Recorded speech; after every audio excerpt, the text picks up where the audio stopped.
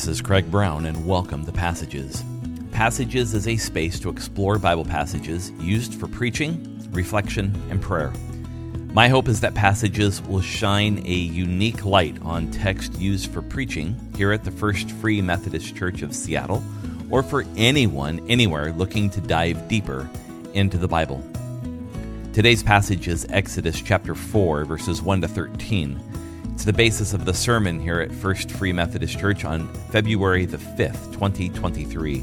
It's the fifth message in a series called Value the Difference, where we're focused in our worship and preaching on the distinctive values of the Christian life and how we express those in the world in a peculiar and unique way that invites questions and curiosity from those around us.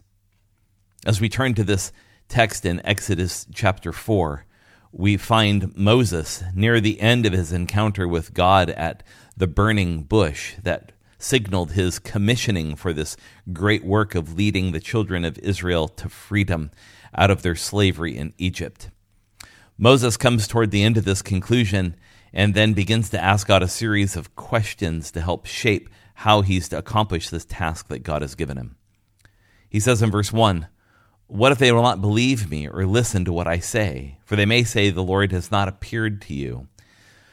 So Moses is essentially asking God at this moment to say, well, how can we be sure that they believe me when I arrive? And they could either be the Egyptians believing him, or they could be the Israelites not believing him. And so God gives to him first a sign of power. And this sign of power is related to the staff in Moses' hand.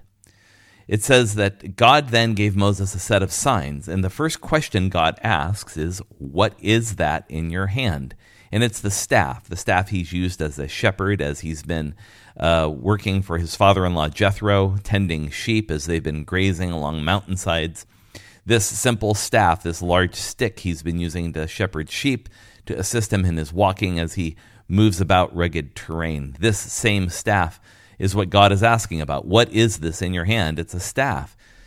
And take note that this staff not only is used for the purposes Moses has used it for all along, and it'll continue to be used for that, but then God says, put the staff on the ground, and when it does, it becomes a snake. Now, it says in the text that Moses jumped away from the serpent because he was afraid of it. The snake is such an interesting image in the ancient Near East, not just within the culture and religion of the Israelites, but in the neighboring cultures and religions. In many of those cultures, the snake or the serpent is considered an agent of wisdom or worship, even guidance. But in Hebrew mythology, a part of the Hebrew tradition, snake is regarded with some kind of fear and suspicion. And so the staff turns into a snake, so Moses fled from it naturally. And then God's instruction is rather interesting in that he says, grab it by the tail. This is unnatural. The snake would still easily be able to bite Moses had he grabbed it by the tail. And so it's an act of faith just reaching out to grab the snake by the tail rather than by the middle of its body or closer to its head so that one would not be bit by the snake. But once he grabbed it, it became a staff once more. It's important to note that this sign of power given to Moses by his staff turning into a snake and then back into a staff again uses something Moses already has with him. There's no other external thing or object or substance that Moses needs to do this work with the staff. It's simply that which he already has with him. It opens up really the first key passageway for us, in that God's power is revealed through what we already have, not what we wish for. You see, the staff was already in Moses' hand. So when God invites Moses to go about this work of leading the Israelites to freedom, Moses already has everything he needs to do that. It's just a matter of whether or not that which he has can be made available for God to use it. So when God calls, the resources are already in hand. So we really have to remember in our own lives as we're trying to discern God's call, as we're trying to listen to how God might be leading us, that we have to remember that our confidence is really not in us as much as it is in God working in and through us.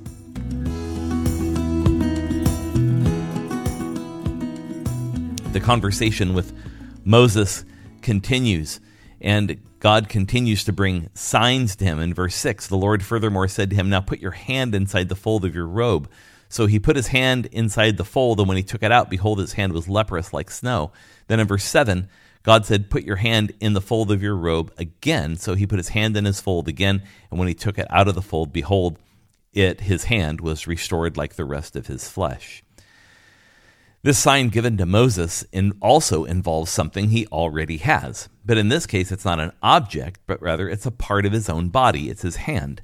So putting his hand in the fold of his robe meant to actually place his hand against the skin of his chest. It'd be the equivalent of putting your hand down your shirt, if you will.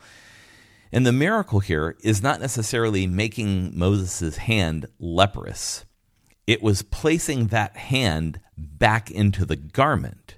You see, skin diseases that commonly were called leprous, even though they may not have been leprosy, were believed to be highly contagious, and especially contagious by contact. So if you had contracted a skin disease on your hand, the one thing you would not want to do would be to touch any other part of your body or to touch anyone else with that hand, because they simply believed that's how the disease was communicated from one person to another. So placing his hand that's now made leprous back into the fold of his garment, in other words, up against the skin of his chest, was reckless. It's very much like trying to grab the serpent or the snake by its tail. It's the same kind of invitation to engage in a behavior that is counterintuitive, that makes no sense at all. So the removing of his hand from the fold of his garment the second time is also part of the miracle. It's part 2 of the miracle. That number 1, the disease didn't spread elsewhere because he touched another part of his body with this skin disease on his hand, and that his hand itself was healed. These skin diseases in the ancient world had no form of healing. They were regarded as being uncurable. And so this endures even to Jesus' day, in which we read stories about Jesus healing people, where those who had this case of so-called leprosy were put into colonies or separated, quarantined from the rest of the population. That's probably the same case in Moses' day, but he has this experience of his hand being made leprous and not leprous, and then testing that by putting it against his own skin on his chest, and the disease doesn't migrate to it or move to it. See, this sign is not external. It's not an object. It's his own body. There's no magic here. There's no manipulation. There's nothing being used outside of Moses for the sign. It's his own hand moving through this experience. Now, what's interesting about this particular sign also is that it's the only sign given to Moses here at the burning bush that he'll never use later. We never read of an episode where Moses will, put his hand in the fold of his garment and it will become leprous as a testimony and a witness to the Israelites or to the Pharaoh. This is a sign that's never used again after we read it here in this particular text. This sign really helps us understand a second key passageway for us, and that's this: that God's healing power oftentimes reveals a body-spirit connection. Signs like this will be coming to Egypt, where the body reveals a spiritual condition. In other words, that there's something happening in an external way in the body that's happening on the inside of the person. I had a therapist say to me years ago that the body never lies, and I have to agree. I found that to be a true statement in my own life. In this case, Moses' own body becomes a sign. It's one he'll never use with Israel or Pharaoh. But for Moses, this sign also represents, in some ways, his own reluctance to take up his call. So what's impossible for him, though, is more than possible for God. And as we read through the rest of the story, we're going to begin to see God's power more and more assertive in the conversation with Moses to somehow begin to confront or deal with the reluctance Moses is beginning to express about this call that God has put on his life.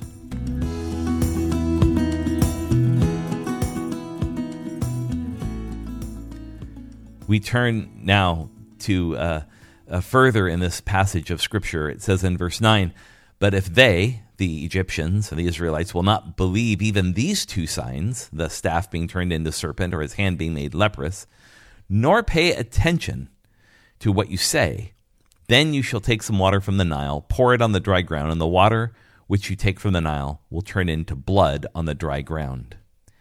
This is a sign of supremacy on Moses' part, at least on God's part, as being performed through Moses. The Egyptians revered the Nile as a god. It provided supremely for their very existence, even in the midst of a desert. And so their worship of the Nile was cultic, but it was also a means of preserving its ecosystem. In other words, by treating the Nile as a sacred thing, it preserved its function as part of their whole ecosystem. For the Egyptians, their lives depended on the Nile. Without the Nile, there would be no Egyptian civilization as they knew it then and even as we know it now. So that for them, the Nile is the supreme expression of divine power, along with the sun and the moon, both of whom had deities the Egyptians worshipped. Turning water from the Nile to blood foreshadows the first sign Moses will deliver when he returns to Egypt. If you read ahead in the story, Moses will go and take his staff, and he'll touch the water of the Nile, and according to the Scripture, the Nile turns to blood. Now, this is the only sign given to Moses in this conversation that is not performed in real time. It's a promise of what's to come. With the case of the snake, the staff turns to a snake right in front of Moses' eye. In the case of his hand turns leprous and then back to being healthy skin right in front of Moses' eye. But in this case, the sign that God gives is one that has not occurred in that moment, but it's one that will occur in the future. The key passageway here for us is this, is that the works of God glorify and magnify God. You see, Moses' entire conversation thus far is consumed with how people will receive and know God really sent him. There's a way in which this entire conversation at the burning bush for Moses is about his own credibility, about his success, about whether people will actually believe what he has to say. So the focus is on Moses' reception and his capacity to perform these great signs.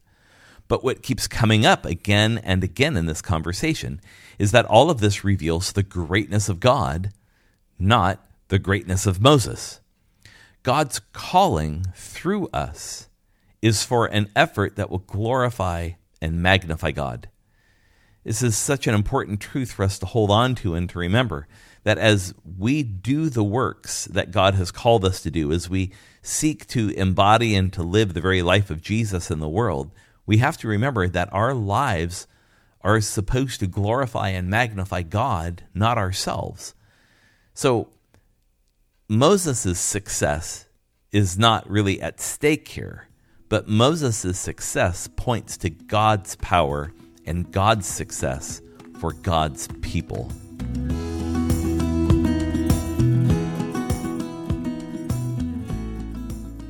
By the time we arrive at verse 10, we begin to see the heart of the matter that's been spinning around this entire conversation that Moses has been having at the burning bush. Verse 10, it says, Moses said to the Lord, "Please, Lord, I have never been eloquent, neither recently nor in time past, nor since you have spoken to your servant. I am slow of speech and slow of tongue." But the Lord said to him, "Who has made the human mouth, or who makes anyone unable to speak, or deaf, or able to see, or blind? Is it not I, the Lord? Now then, go up, I myself will be with your mouth, and instruct you in what you're to say." But he said, "Please, Lord, now send the message by whomever you will." It's such a fascinating end to this conversation at the burning bush as it winds toward its conclusion. At the end, we come now face to face with what's driving Moses all along. Fear, lack of confidence, his own reluctance. When Moses says in verse 10 that I am slow of speech and slow of tongue, the Hebrew there literally reads, I am of heavy lips and am heavy-tongued. He's trying to say that he's He's not as eloquent or as articulate as perhaps God might think him to be. And what's interesting is up to this point in the book of Exodus, there's been no mention of Moses' incapacity or the difficulties he might face speaking. It's only addressed here for the very first time. See, Moses' hesitation is not strictly about how the Egyptians will receive him, the Pharaoh, or how the Israelites will receive him. Moses' hesitation in some ways is about himself. And so God responds with a set of rhetorical questions framed around God's own capacity to support Moses. God continues to respond to each and every statement Moses has made, and God points to God's own power in every one of those statements. God has said, "Who has made the human mouth?" Well, it's a rhetorical question. Of course, God has. Who has made anyone unable to speak or deaf? The questions flow from a standpoint that which God has asked Moses to do, God can do. But Moses has to step out in the belief and the confidence of knowing that God is going to do those things through him. Moses eventually concludes at the end of the passage we're looking at today in verse 13, "Please, Lord, now send the message by whomever you will." Another way to translate this statement in language that perhaps we're more familiar with in English is this is essentially Moses saying, "I'm sure you know someone who could do this." Moses is telling God in a not so subtle way, no, I don't want to do this. No, I don't want to go to Egypt. No, I don't want to lead the children of Israel to their freedom out of slavery in Egypt. Moses hears everything that God has said, God's response, God's engagement, God's movement in the entire conversation, and Moses says, "Well, Lord, I'm sure you know someone who could do this." In the fact that God is speaking to him,